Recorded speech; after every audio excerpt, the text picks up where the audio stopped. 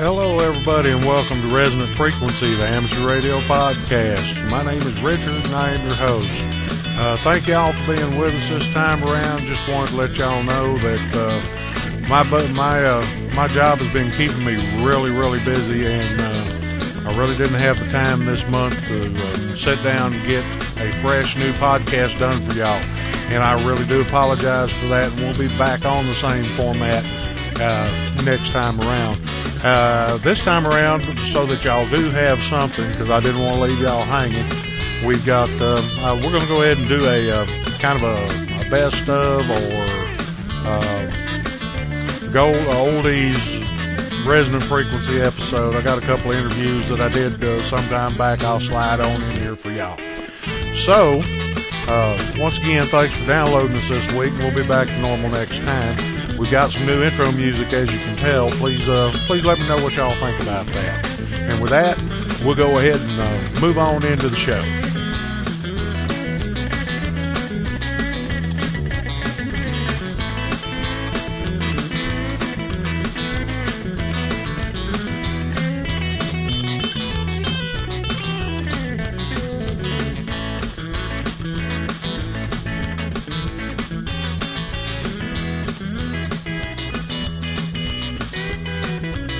This week we're here with Carl, K9LA.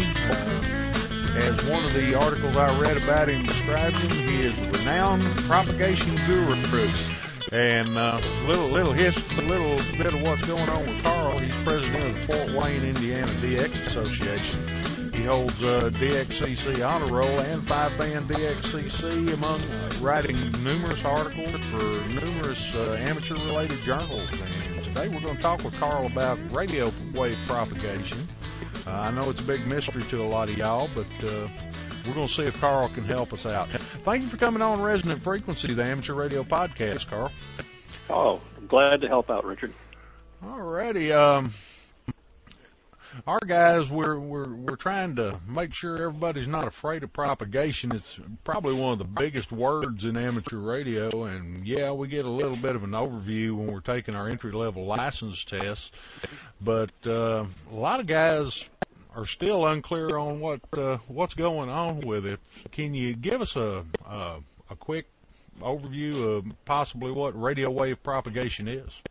Sure, I can do that, yes. Well, in general, propagation is just the mechanism by which an electromagnetic wave gets from point A to point B. Now, there are many ways to do that. A lot of them we're quite familiar with. For example, line of sight. That is a propagation mode, and that's what we use when we talk through repeaters or even talk through a satellite.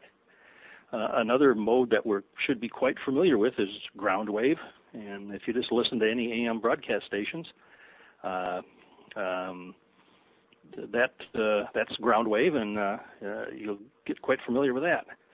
When we start dealing with amateur radio propagation, generally we want to talk about two parts of the atmosphere. One is the troposphere, and tropospheric propagation is mostly VHF, UHF, and if you've ever listened to an FM radio and heard a real distant station coming in, or watched TV and seen a distant TV station coming in, that's more than likely that's due to tropospheric propagation. Now, what's most important to hams is HF propagation, and that's via the ionosphere. And there are many subsets of ionospheric propagation, and we're going to get into that, I think, a little bit later. And, of course, there's some more exotic modes that don't fall into the ones I've described. One comes to mind is moon bounce. So it is a form of propagation, and it has a little reflection off the moon involved too. So hopefully that's a good overview of what is propagation. Well, that'll probably clear quite a few things up for some of the folks out there. And that's one of the things I like, Carl, is one of those guests that I ask them a question, they answer two or three of them. Yeah, Makes things a whole lot easier. Well, do radio waves propagate differently at different frequencies? Yes, they do. And it's really, there are three things that an electromagnetic wave can do. Generally, it goes in a straight line unless it's affected by something, and that something is the troposphere or the ionosphere, and the amount of bending that occurs, which is called refraction, is very dependent on the frequency of the electromagnetic wave with respect to the medium it's propagating in. So, for example, if you're on 10 meters, the troposphere generally won't do any bending, but the ionosphere, of course, will bend the 10-meter wave back to Earth, and that allows us to talk to distant stations. As we go down in frequency, generally the wave will bend more as we go lower in frequency. And that has lots of implications to just how propagation and how a wave gets from point A to point B. Alrighty. I've fooled around with most of the frequencies I can find radio for, and I've got a lot of talking 300 or 400 miles on a handheld stories that people get tired of hearing around here. That's more than likely that's via tropospheric propagation, and it's this bending in the troposphere, which isn't too far up above us. And I always make sure I get a card from them guys, because a lot of times folks won't believe me. In fact, I'm not sure if you're familiar with Copper's Cove. It's 300 or 400 miles from here, and I worked a guy one night on half a watt on a handheld, standing in the middle of a parking lot, believe it or not. Oh, interesting. Okay, let's see. Getting back on track. Okay, these guys, well, there's a lot of terms these guys have heard, and some of them they may or may not understand. One of the ones that gets thrown around a lot around here is space weather. Can you give us an idea what space weather is? Sure. The term space weather refers to the impact that the sun has on our Earth. In other words, it's a term describing how the sun affects our environment, and our environment being the Earth environment. Of course, on the good side, the sun provides for life. If we didn't have the sun, we wouldn't be talking on this iPod right at the moment. On the bad side, though, the sun can hiccup, and it can disrupt propagation for us and our amateur radio endeavors. So it's very important that as amateurs we kind of understand the basics of what the sun can do, which then results in space weather. And we're going to get into a little bit more of that, I think, later, probably when we talk about some specific disruptions to propagation. And it's interesting to note that space weather is important to amateur radio because, we're interested in it, but it's really more important to scientists for other reasons. For example, if the space weather is bad, it can disrupt satellites. It can induce currents in our power grid and cause blackouts. And also it can cause harmful radiation for our astronauts when they're up there going around the Earth or going to the moon, or maybe in the future even to Mars or one of the other planets. So space weather generally means what's happening around the Earth, but it can extend even further because the sun's reach is quite far. Yeah. In fact, getting off on, well, I'm not going to get off on other things. We're going to try and keep this to propagation. That's pretty much why solar flares are not our friends. Yep. Their power grids go down. Some of these newer electronic devices just really don't handle things like that very well. Yep. Something to be said for old tube radios, I guess. Okay, yep. So let's drill down into this a little bit more. These guys are trying to figure out how propagation can work for them. So I guess we probably need to discuss the A-index. Can you give us an idea what the A-index is? Sure, but what we're going to start with is the K-index because the A-index is derived from the K-index. So let's start with the K-index. And to do that, what we're going to do is talk about the Earth's magnetic field because that's basically the K-index is a measure of the activity of the Earth's magnetic field.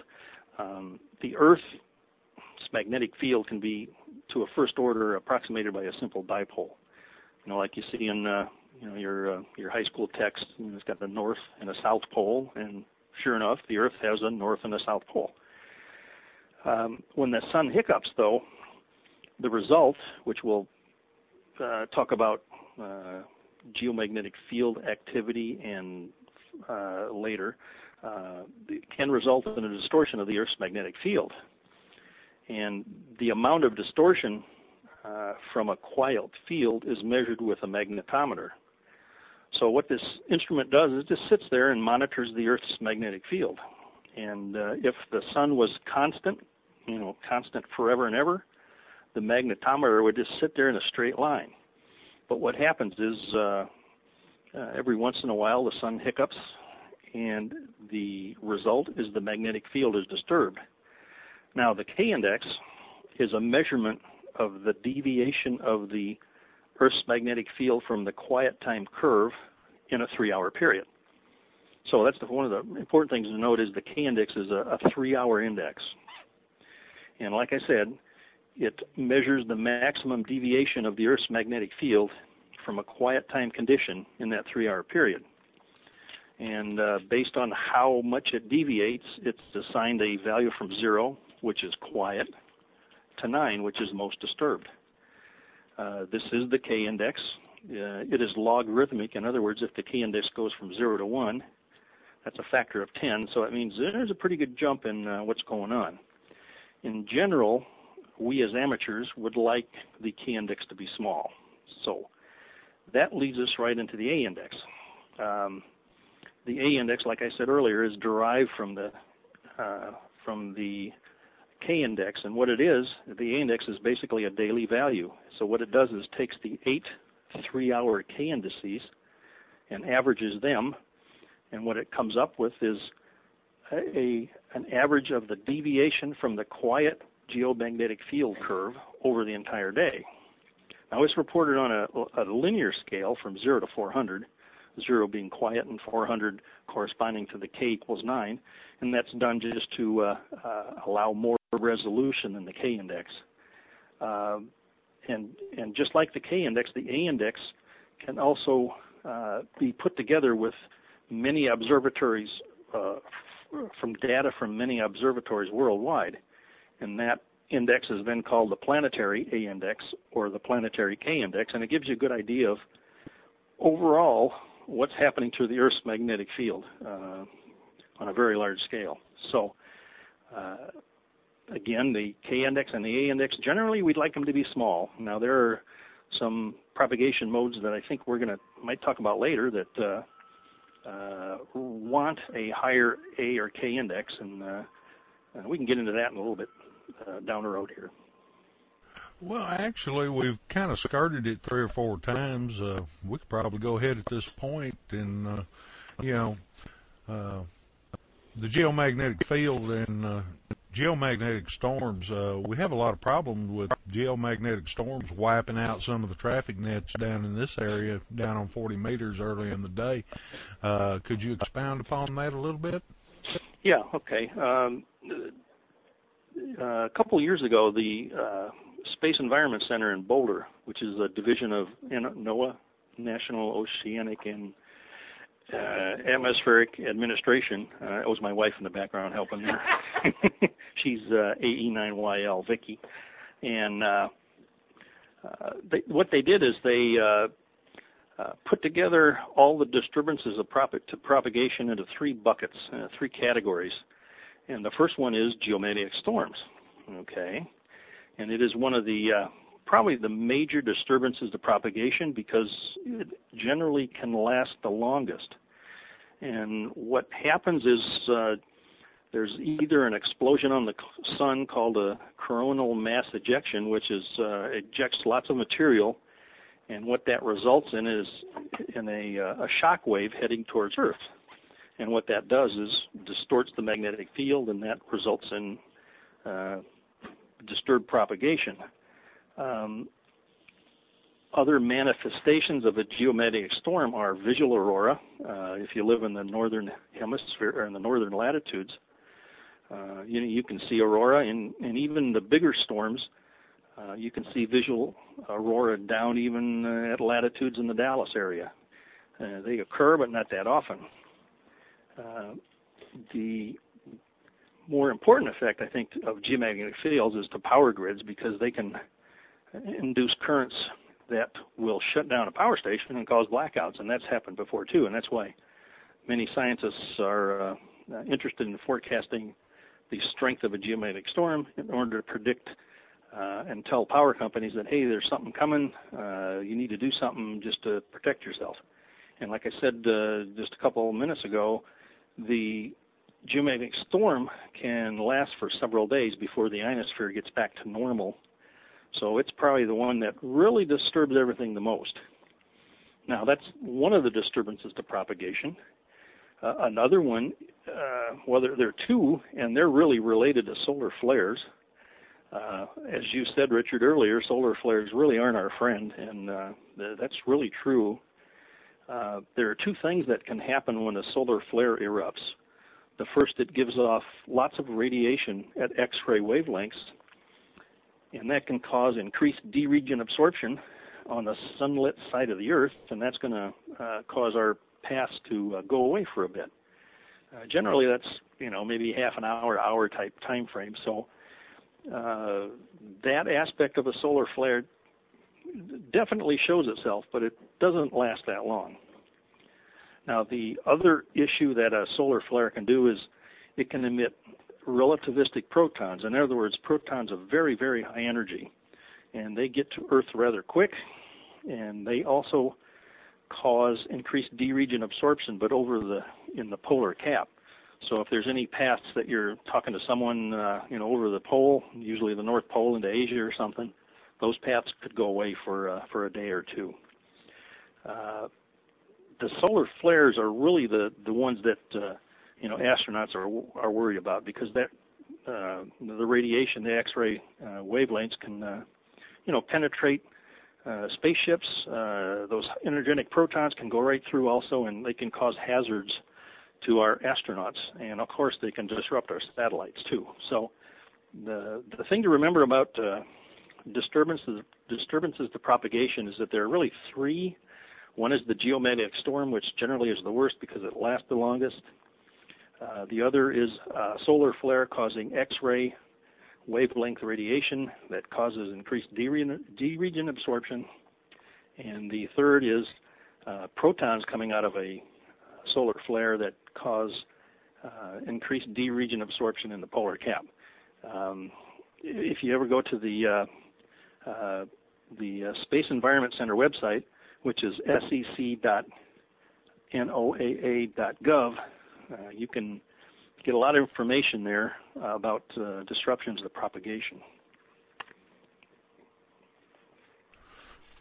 All right. Well, it took me a second to get that written down. Okay, so we've covered the K and the A index, and we've talked about geomagnetic storms.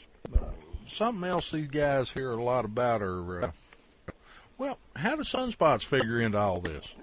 Okay, well, sunspots generally are our friends. The sunspots are areas on the sun that are associated with radiation at extreme ultraviolet wavelengths. Now, that's good because this radiation at those wavelengths can strip electrons from a neutral atom or molecule in the atmosphere, and that's what forms our ionosphere. So the more sunspots, the more extreme ultraviolet radiation, and therefore the ionosphere is more dense. And what that means is the ionosphere can refract ever higher frequencies. So what that says is when we have lots of sunspots, 10 meters is open, and 15 and 12 meters. When we don't have a lot of sunspots, like right now, it's very rare to hear many stations on 12 meters and 10 meters. So in summary, we like sunspots because that opens up the higher bands, even 6 meters, and allows us to work stations from all around the world, and that's one of the many exciting facets of amateur radio. Well, I know exactly what you're talking about. I've been licensed nearly 20 years. I got licensed on the high side of a cycle, and let me tell you, I've had a lot of fun with 10 meters over the years. I really have. Speaking of cycles, well, we'll go ahead and skip over that. Okay, so we've got all this information. We've got the A index and the K index and sunspot numbers and all this other stuff. Where would somebody go to find this information in real time, maybe?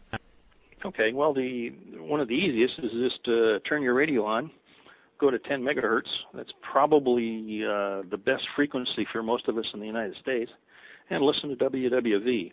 At 18 minutes past the hour, they give the current K index, and remember now the K index is a 3-hour index, so that's pretty current. It'll tell you what the magnetic field is doing, within the past 3 hours.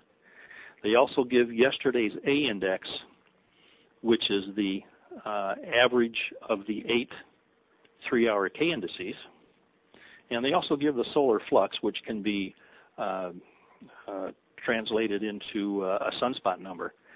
If you want more information, there are many websites that you can get this from. I mentioned the Space Environment Center, which is SEC. If you go to sec.noaa.gov, you will find, if you may have to do some surfing in their pages, but you'll find K indices, A indices, sunspots, and everything else. Another good website is Space Weather. There's that word, spaceweather.com.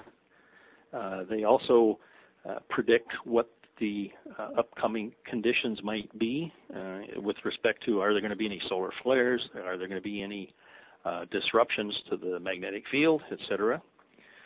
There's also another good website put together by a gentleman in the Netherlands. It's www.dxlc.com/solar, and the DXLC of that stands for DX Listening Club, and he has a daily report of what the sun is doing and shows some nice pretty pictures too. Also, one of the major amateur radio hosts on the web has a propagation website, and it's dx.qsl.net/propagation, and they regurgitate the WWV report, and they also give the latest sunspot numbers. So the internet is a very good way to get some good real-time information on what's going on with the space weather. Yes, I've noticed that myself. Also, in a few areas, we still have one of them up live on Packet here, but you can also get into the DX clusters, I believe, and I know the one I sign on to gives you a lot of that information as part of the log on when you hook up with them. Okay. Yeah, that's right. Go ahead. Yeah, that's right. Because I use the VE7CC's packet cluster program, and in the lower right-hand corner there's some windows for flux, solar flux, and A index and K index, and geomagnetic field status. So, yep, that's there too. That's a good point, Richard. And I didn't really get it on here, but let's go with this real quick. I've found that there are a few fairly handy utilities out there that you can run on your computer, and you plug the numbers in, and it'll give you a nice little graph of what's going on. Do you have one of those that you prefer? There are quite a few propagation programs out there that amateur radio operators use. The one that's kind of the industry standard is called IonCap, and one of its derivatives is VOACap, which is the version of IonCap that was done by the Voice of America to aid in their international shortwave broadcast schedules.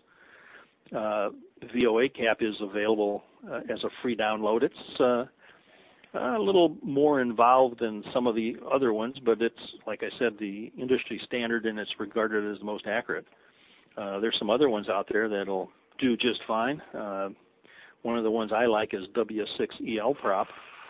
That's available from dx.qsl.net/W6EL Prop.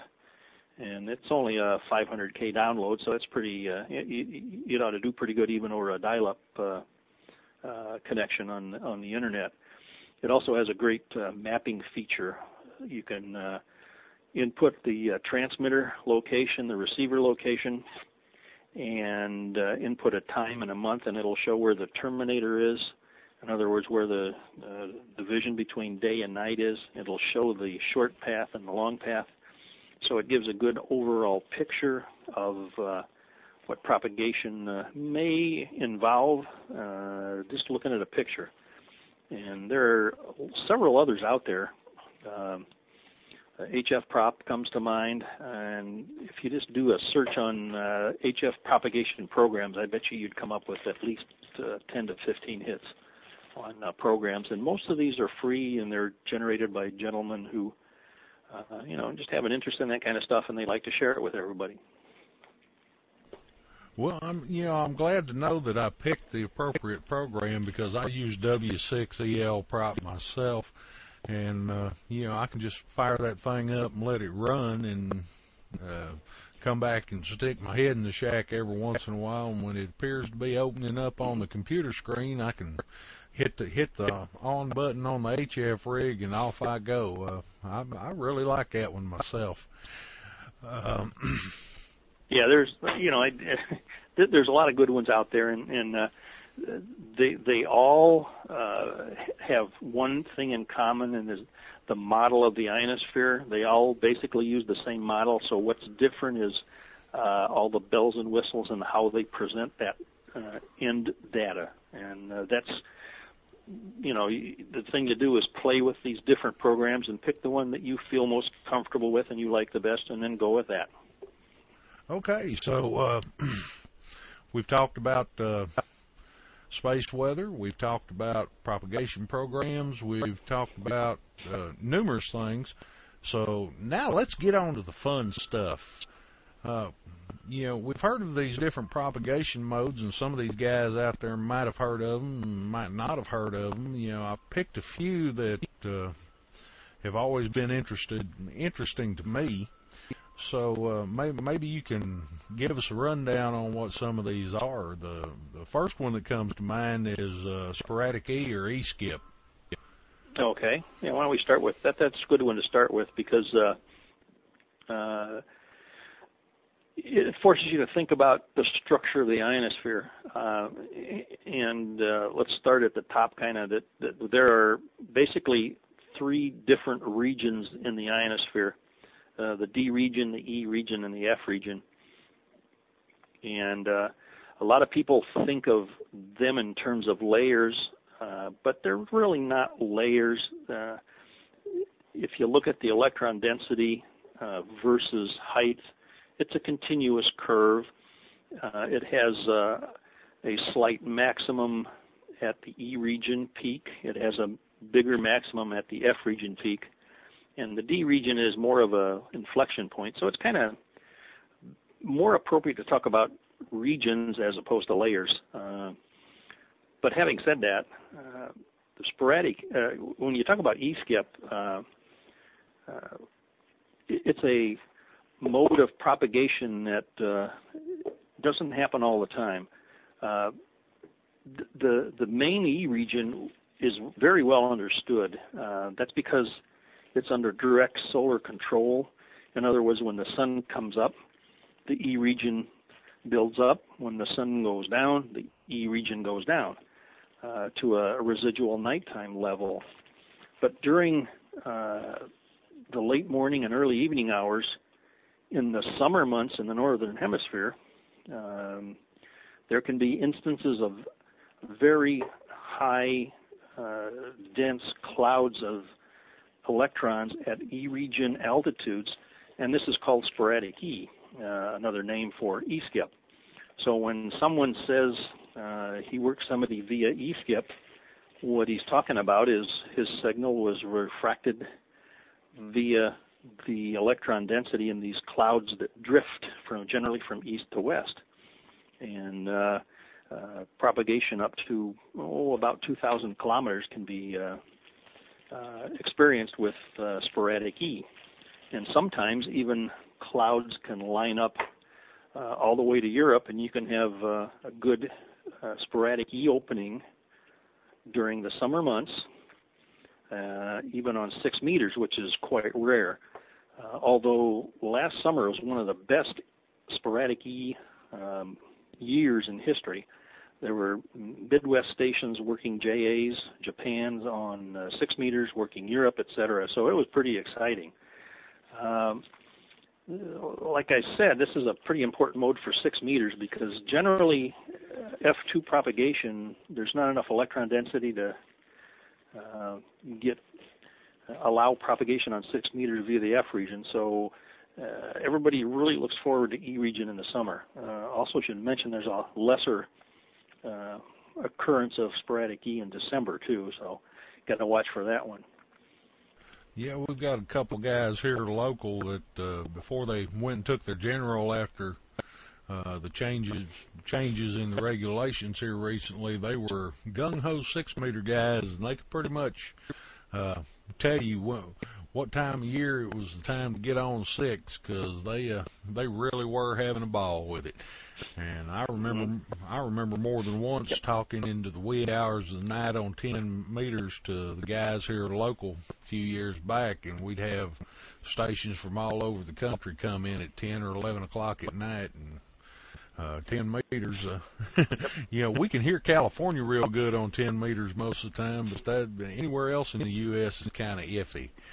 So, okay, let's move on to the next one.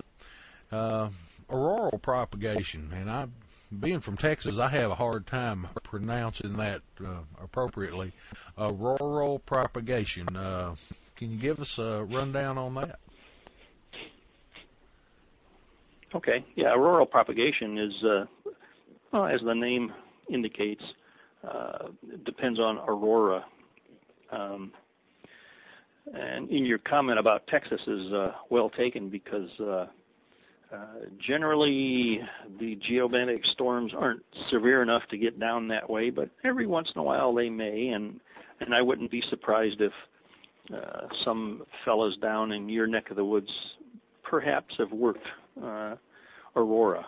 But what it is when the geomagnetic field becomes disturbed, many electrons start precipitating. In other words, they enter our atmosphere and head to the ground, but they're channeled by the Earth's magnetic field, so they occur in an annular ring around the geomagnetic pole. Generally, the ones we talk about is the North Geomagnetic Pole. Of course, all this stuff happens down at the South Geomagnetic Pole, but there's not a lot of people down there to take advantage of it.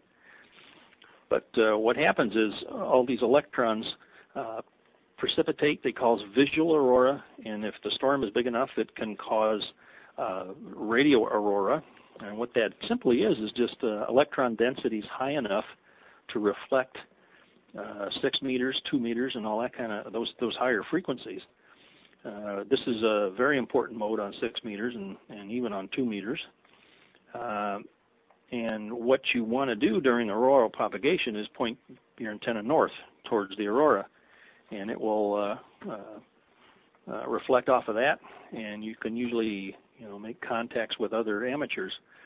One of the problems, though, is that the signals are very distorted, and more than likely sideband might not get the job done. You might have to go to CW. The CW signal certainly won't sound like a pure tone. It'll sound kind of raspy and like a buzz, and you might think that the other guy's transmitter is not working right, but what it is simply aurora, and that's a good way to determine if that's what's going on. If the K index is high, that's when you should generally look for aurora type contacts, and that's another thing that the VHFers live for is aurora propagation. Rural propagation. Yeah, we really don't get a whole lot of that down here. Okay, so let's move on to the next one. Used to have a lot of fun with this one, Carl.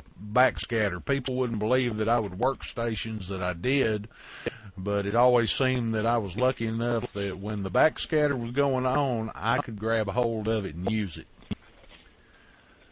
Mm-hmm. Yeah, backscatter is an interesting mode of propagation. And, backscatter is a pretty interesting mode of propagation. And my familiarity is mostly with HF backscatter. And what it allows you to do is work stations that are close in. A very good example of that is my wife, Vicki, AE9YL, was chasing work all states on 5 bands. And, of course, it's difficult to work the close-in states on the higher bands because the signals generally skip right over those closer-in distances. So what she took advantage of was backscatter to work some of the close-in states like Illinois and Missouri and Ohio, et cetera, Wisconsin. But what backscatter simply is pointing your antenna towards the ionosphere, and the ionosphere is not uniform. It has small-scale irregularities, and what happens is your signal can scatter off of that, and scatter kind of means it kind of goes every which way it wants to.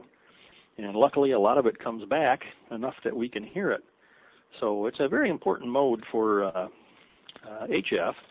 And, of course, there's also the possibility of scatter on the VHF frequencies also.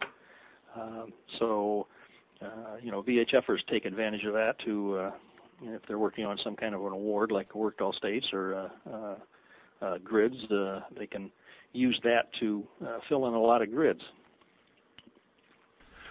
Yeah, and in fact, I've had such good backscatter from time to time that I would be able to work guys on the other side of the county on 15 and 10 meters. You know, that's 30, 40 miles away, and there have been occasions when that's happened.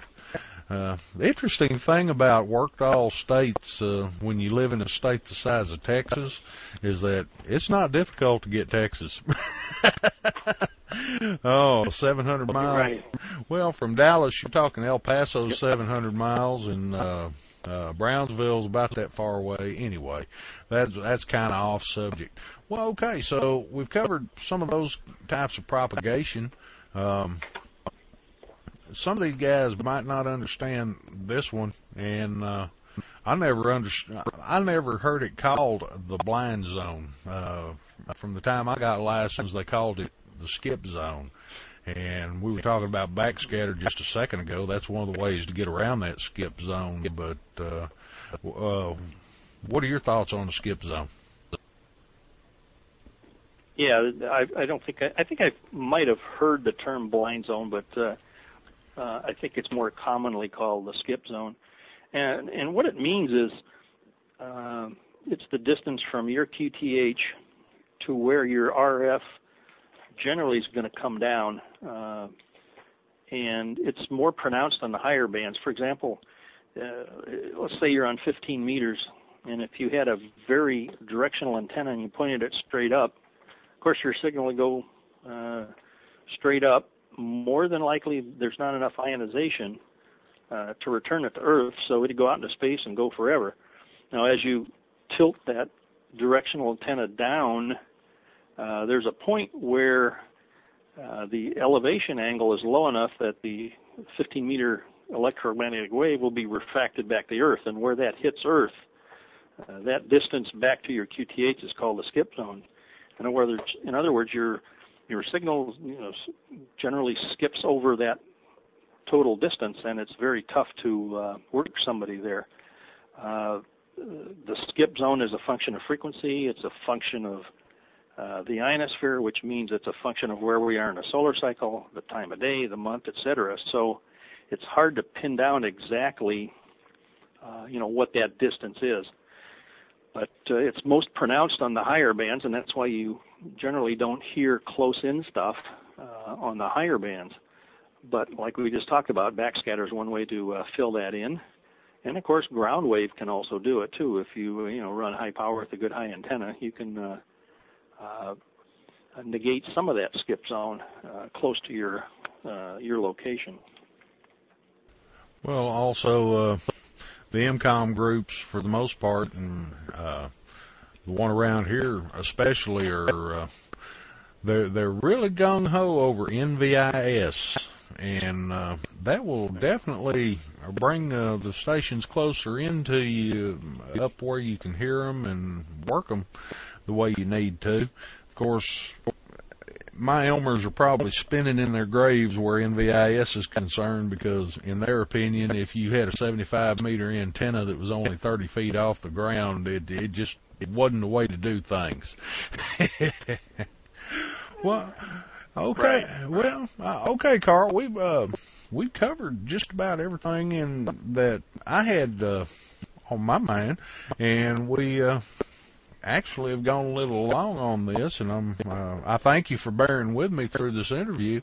Before we wrap her up, do you have any thoughts, further thoughts on some things these guys might need to know about radio wave propagation?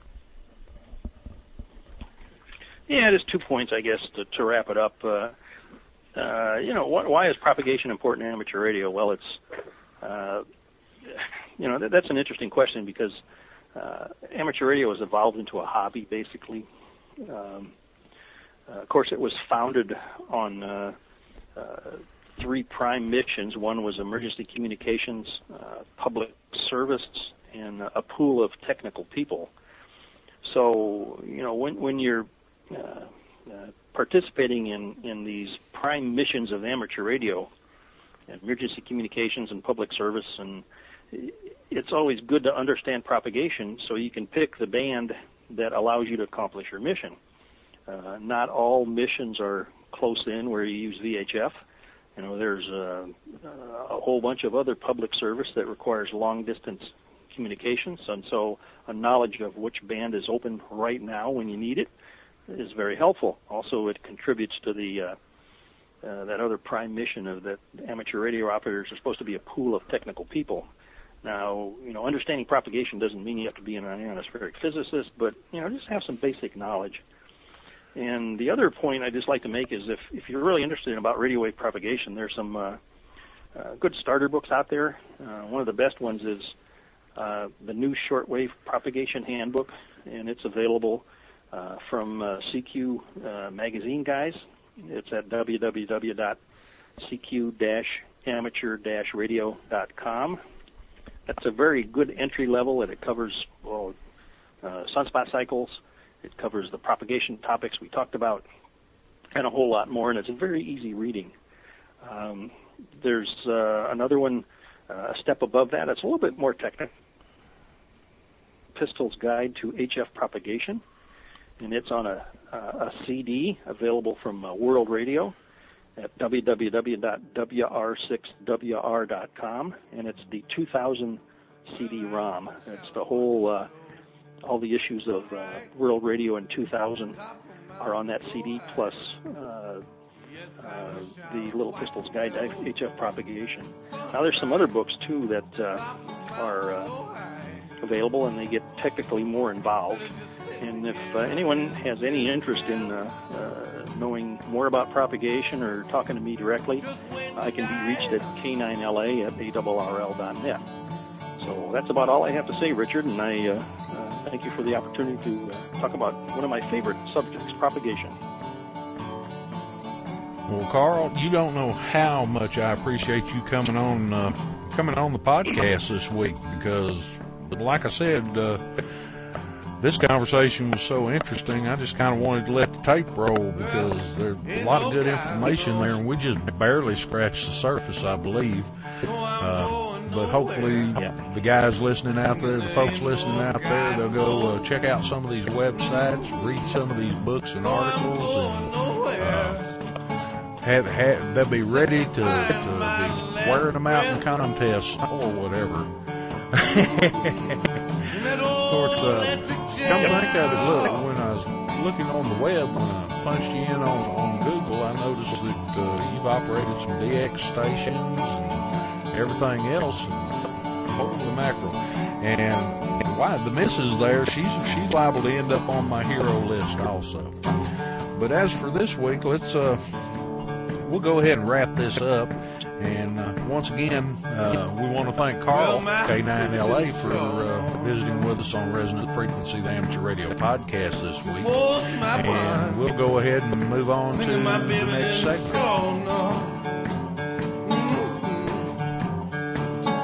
My mind. Guess you don't miss me. Guess I'm already coming.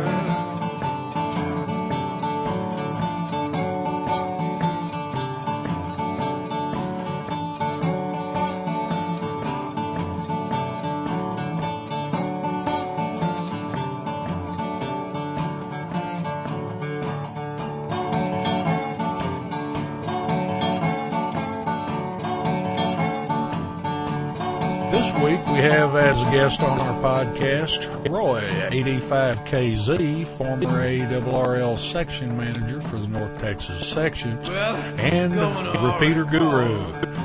Roy and I will be talking about the ins and outs of repeaters. Hello, Roy, and welcome to Resonant Frequency, the Amateur Radio Podcast. Hi, Richard. Great to be here. Hope I can be some help some new folks out there that want to learn more about repeaters today. You and I have been playing tag back and forth. I'm just glad to get you on the phone long enough to actually run through some things with you. I'm sure there are a lot of people out there that know a lot more about repeaters than I do. I have built a couple and been using them for a long time, and have been enjoying adding additional functions to repeaters and linking them up to the internet. So that's been kind of my forte over the past couple of years. Well, I guess the burning question in everybody's mind would be, what is a repeater, Roy? Well, a repeater, as the word might suggest, is a system that actually repeats a radio signal. And, why would you want to do that? Well, certain radio frequencies have certain limitations because of surroundings and atmospheric conditions and just the natural physics involved with the way that radio waves propagate. And one of the ways we can extend the range of some of our amateur radios is to use repeaters. And these repeater stations are essentially radios that are under automatic control. And the automatic control comes from something called a repeater controller that we can talk about in more detail. But essentially, you transmit on one frequency, and the repeater has a receive radio that receives on that frequency and then simultaneously retransmit that received audio on a secondary transmit frequency. So your repeaters are usually involved with a repeater pair. So you have two different frequencies, and your radios are designed to transmit on one frequency and then listen on another. And the repeater actually transmits on the opposite frequency and listens on the opposite frequency from your mobile or handy-talkie radio, and it's able to receive your transmission and then retransmit that. And that sounds really good, but why would that have any advantage over just two people with a mobile radio or a handy-talkie? And the thing that makes that system work well is the key to the repeater system, which is the repeater site, and those are typically on high locations. In a city, you might find them on the tallest building, or in other areas, you may find them on mountains, so they have a much broader range, line of sight for receiving and transmitting these radio signals. So they become very beneficial for extending the range of, let's say, a handy-talkie that might have a 2 to 5 mile range to being able to transmit, 20 or 100 miles. And in addition, because of this repeater controller, they typically will have additional features that you can do things like link repeaters together. So you might have a repeater in, let's say, Dallas that has a link to a repeater in Fort Worth. So when someone is using the repeater in Dallas, their transmission is being linked over via some mechanism. Could be a radio link to a repeater station in Fort Worth. So a person with a little handy-talkie that might normally get 2 to 5 mile range is now able to talk to someone 30, 40 miles away by using these systems of repeaters. So that's kind of it in a nutshell. Well, let's dig in a little bit for just a moment. You mentioned the controller. What kind of things can you do with the repeater, with the controller and the repeater? Okay, well, you can imagine that if you're receiving a radio frequency on a receive radio, you've got to have some way to transmit it out the other radio, the transmitter. And of course, you can assume that you're going to be linking the audio signals, for instance, the audio output of the receive radio to the microphone input on the transmit radio, but something's got to be able to tell the radio, the transmitter, when to transmit. And that's one of the functions that the repeater controller provides. It can sense when a received signal is present on its receive radio, and then it will route that audio to the transmitter and then key up the transmitter. And that's all done with various types of electronic circuits and various audio inputs and logic circuits, and not real complicated stuff, but a repeater controller implements something called a repeater port. And this port has the audio signal lines, the inputs and outputs for the audio, and then we'll have logic lines that will be used to tell the repeater, for instance, when a carrier is sensed on the receive radio. And that will essentially tell the controller that, oh, you've got a received signal. So you need to send that over to the transmitter and key that transmitter up. So the repeater controllers these days are getting very sophisticated and will include microprocessors and digital audio recorders and various types of timers and clocks and voice synthesizers. So you'll get a lot of different functionality on the more modern repeater controllers. They'll do things like speak voice messages, either pre-recorded digital audio or text-to-speech type messages, and you can have the club repeater, let's say, that is sending out your club meeting information every hour, and also doing critical things like IDing. Since that is a radio that is transmitting, has to have a way to send an ID. And your repeater sites, or your repeaters themselves, are typically licensed to what's called a trustee, and that is on record with the FCC. And we'll use that trustee's call sign. Could be a personal call sign or a club call sign.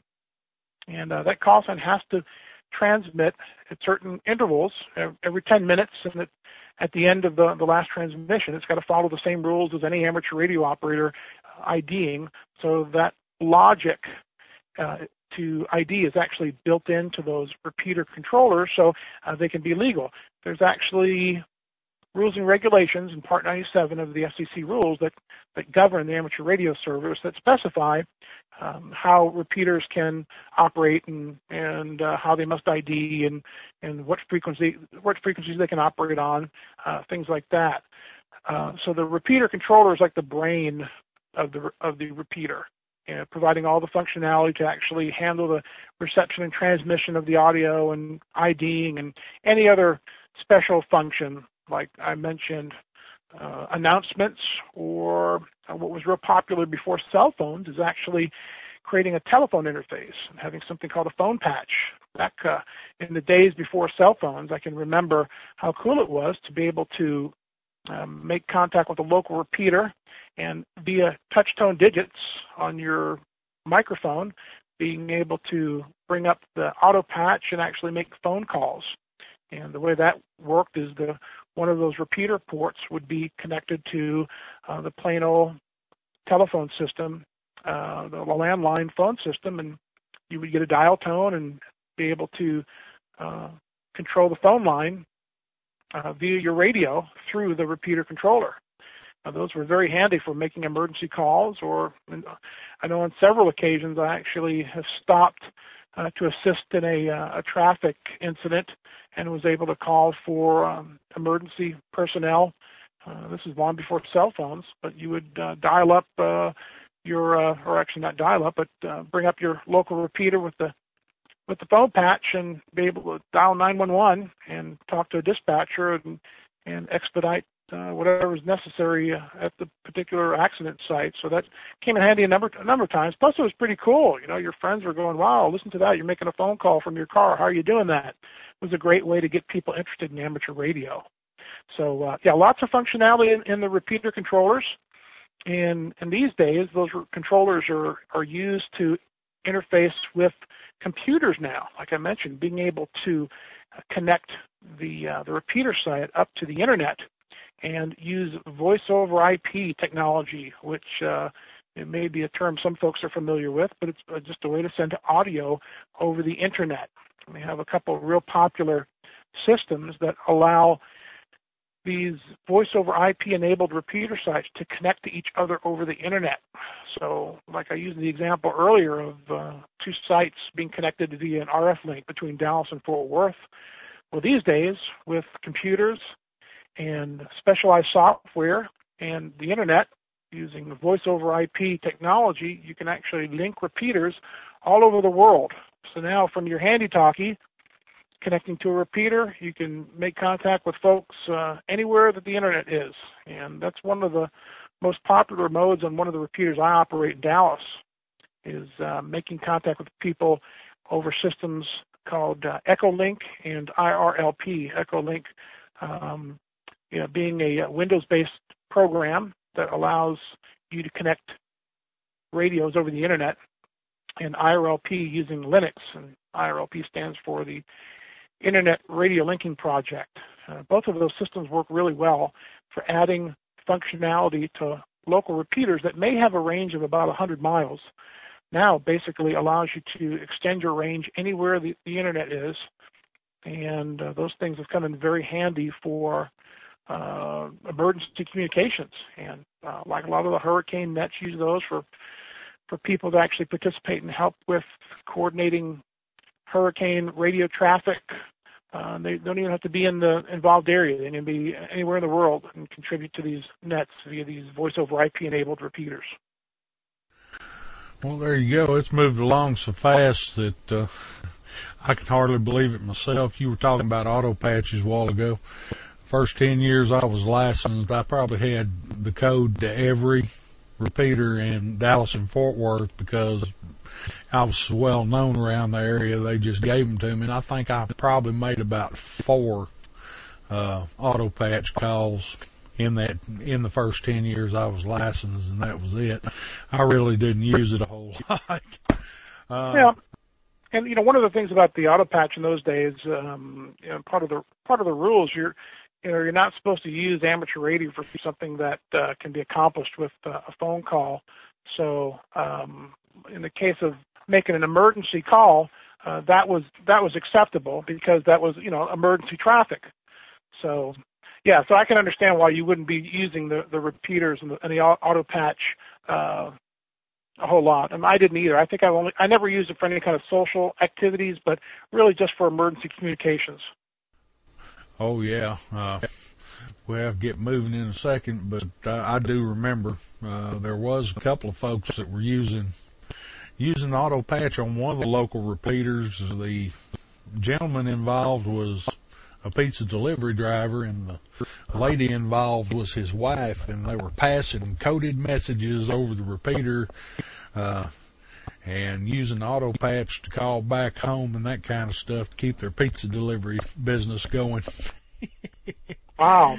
That's a definite no-no. Yeah, they're innovative. Well, okay, let me get us back on track here. Okay, so you got a duplexer and a radio and a controller and you got all these things put together and you figured it out, which is quite a task. If I've got all this stuff, can I just throw a repeater up and just get it going and have it do its thing? Well, technically, yes, you can.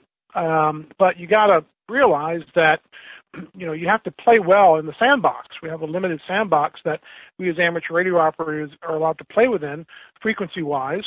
And there is a particular part of the radio spectrum that is allocated to these repeater systems. So there's a limited set of frequencies that you can utilize in a certain area. So that introduces the concept of a frequency coordinator. And most every area in the U.S. has a frequency coordination body. We do have one in Texas, and it's divided up into a number of regions. But before you put up a repeater, you should make contact with the frequency coordination body to coordinate what frequencies to use. Because if you were to happen to put up a repeater on a frequency pair that was already in use and coordinated by the local frequency coordinator, and your new repeater then caused interference, according to the FCC rules, it would be up to you to resolve that interference since you do not have the coordinated repeater. And so you risk losing your investment in time and money and repeater hardware and like you said, all the equipment it takes to actually make a functioning repeater. That would be at risk if you were to actually come up on a repeater pair that was in use. So frequency coordination is an important part of the life of someone that is involved in making repeater systems. Yeah, that makes a lot of sense. I wouldn't think you'd want to just throw one up any old where. But here in Texas, aren't there some experimental low power frequency kind of things where guys can get up on the air and they really don't have to fool with the VHF Society? Well, actually, those frequencies, it's by gentleman's agreement that we define these experimental frequencies or production repeater frequencies, and really you should make contact with the repeater coordination facility or the coordinator in your area. In Texas, that's the Texas VHF FM Society, and they can inform you of those experimental channels, and they can actually issue you a coordination to use in those experimental areas. And of course, you're not guaranteed from receiving or generating interference on another user or another repeater site. But yes, there are experimental frequencies that you can use to get a repeater up and play around with that pretty quickly. And most of the information about those frequencies can be gotten from websites for the various frequency coordinators in your area. So the amount of interaction you may have to have with a frequency coordinator could vary depending on where you are and what that coordination body does and how they're involved with those experimental frequencies. So I guess my answer would be, yes, you can put up a repeater without involvement with the frequency coordinator. Just do some homework and make sure that you're in the experimental band and not going to interfere with a coordinated production repeater system. Well, that's the whole deal. Amateur radio operators have always played friendly, and we need to continue to play friendly, and that makes a lot of sense. Yeah. A while ago, you said something about a trustee. What exactly is a trustee, Roy? Well, you got to realize that a repeater is actually an automated system that operates by itself. It's a standalone radio station that is under automatic control, and based on the FCC rules, you just can't have a radio transmitting that's not under someone's control. And the person who is legally responsible for that repeater station is called the trustee.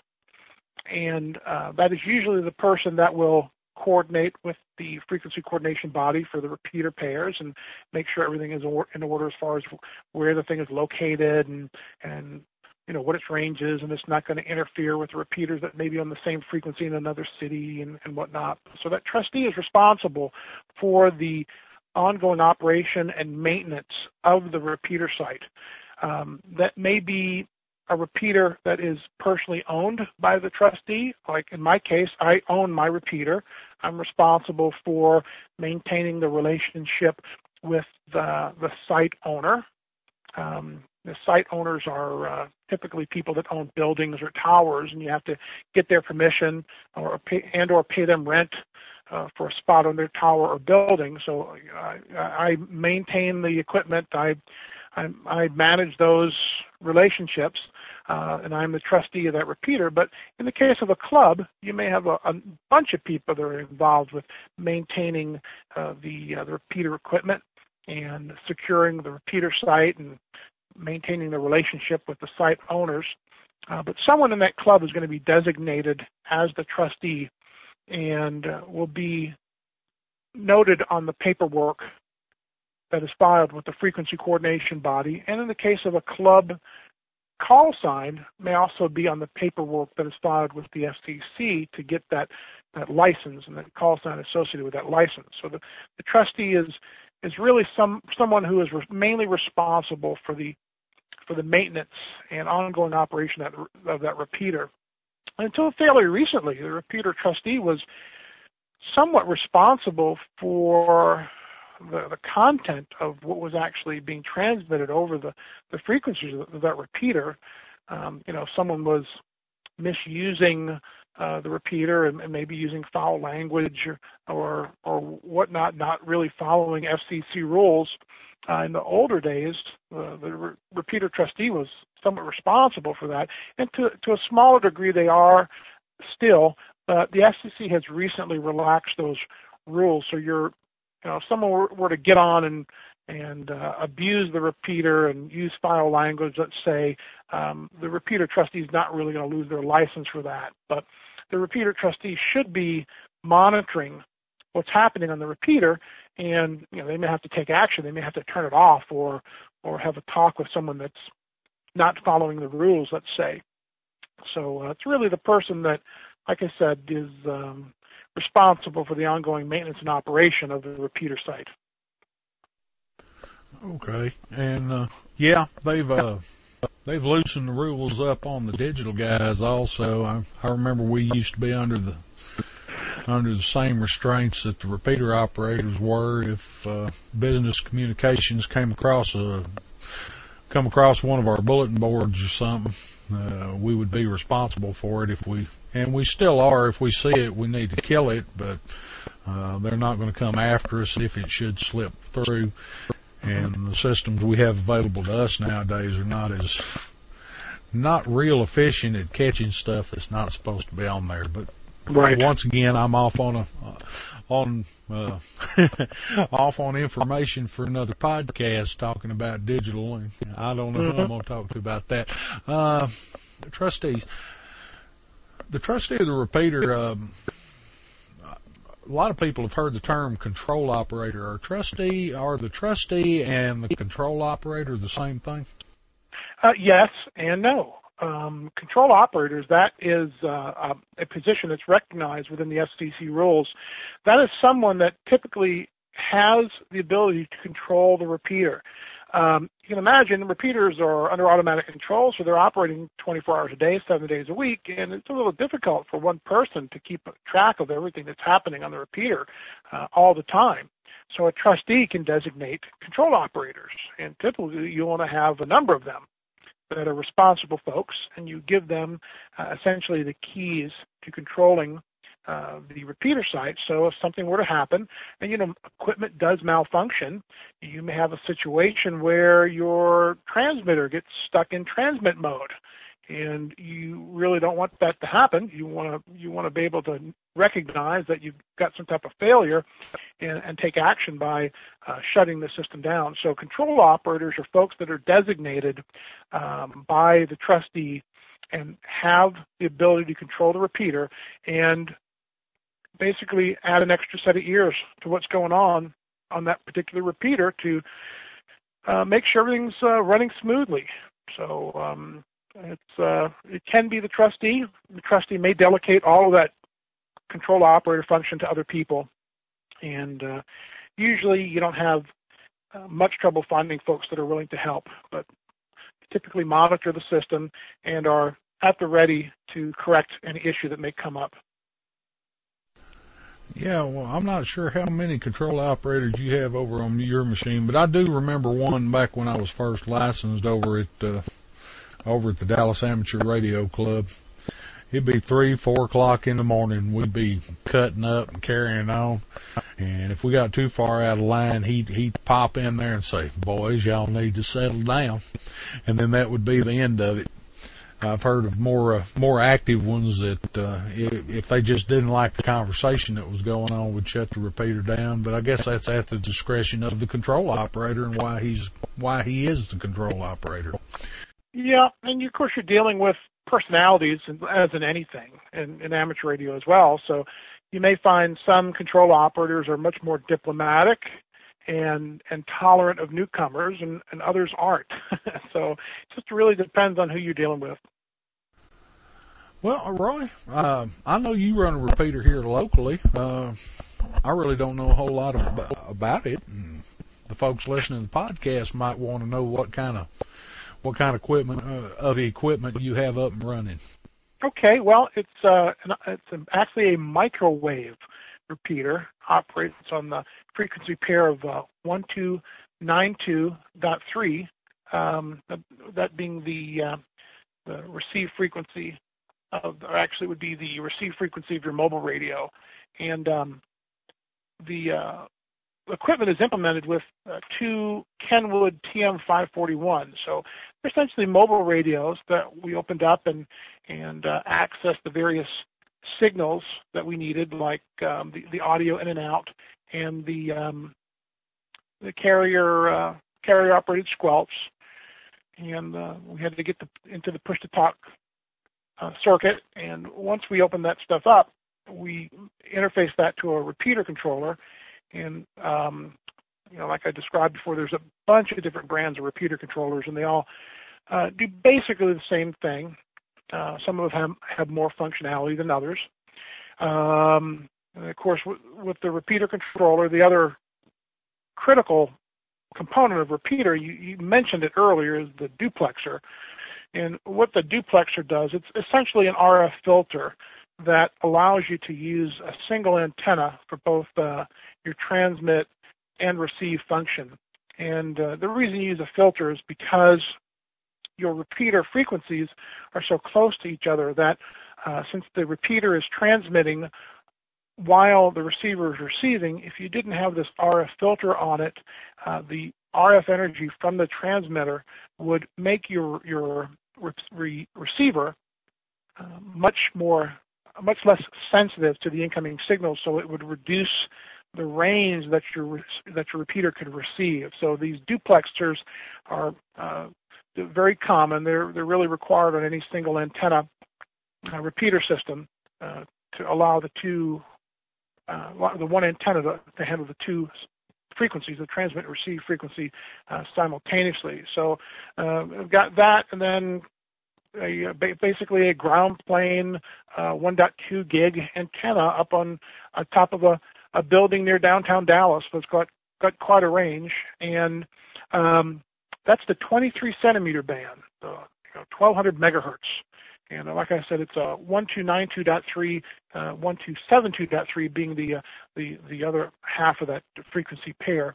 And while there's not a lot of activity, historically has not been a lot of activity in that 1.2 gigahertz range, we're starting to see an increase because of the new D-Star radios that are becoming really popular, which is a new digital mode that was released by ICOM. And their main D-Star functionality is implemented in a 1.2 gig radio. So you have got 1.2 gig digital voice and digital voice repeaters, as well as analog voice. And I guess the digital analog would be a whole nother podcast for you. That whole concept is digital audio, and that whole area is exploding.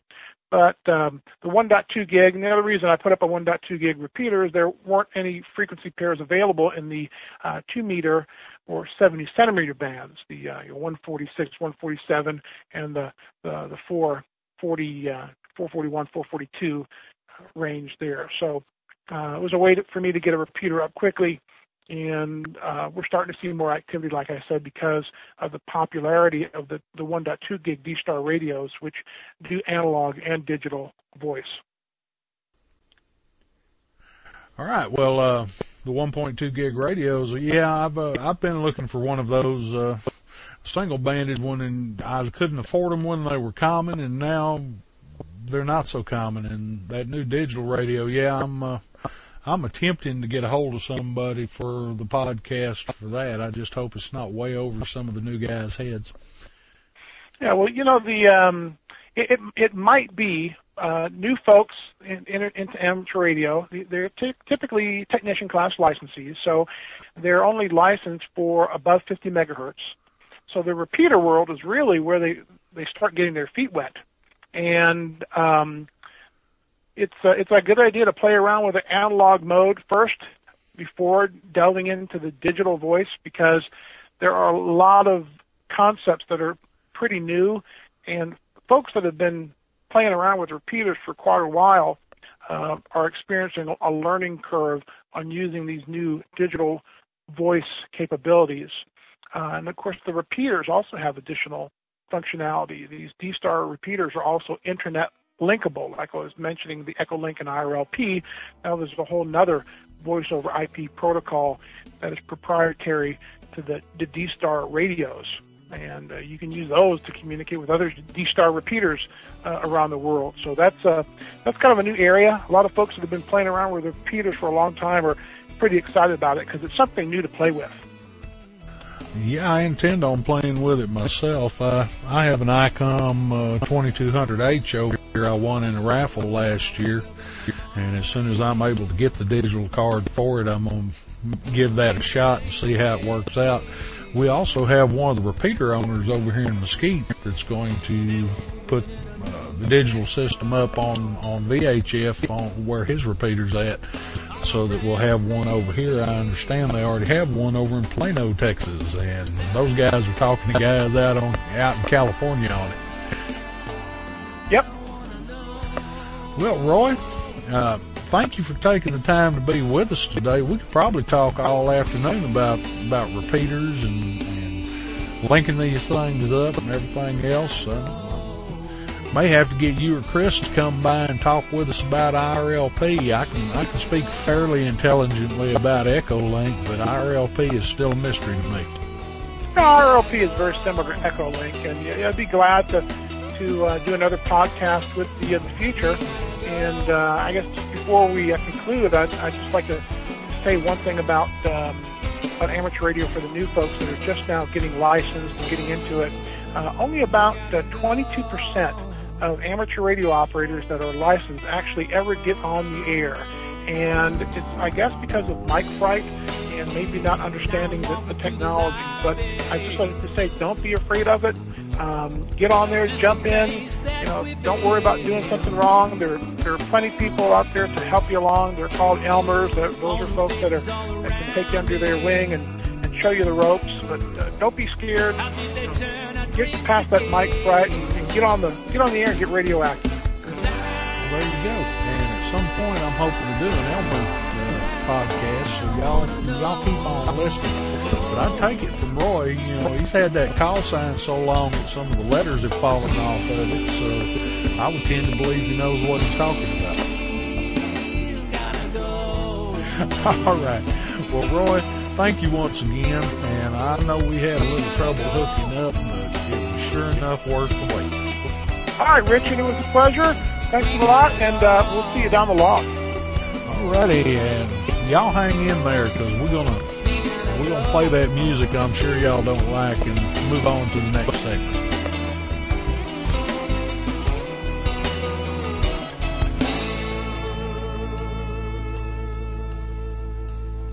We gotta go.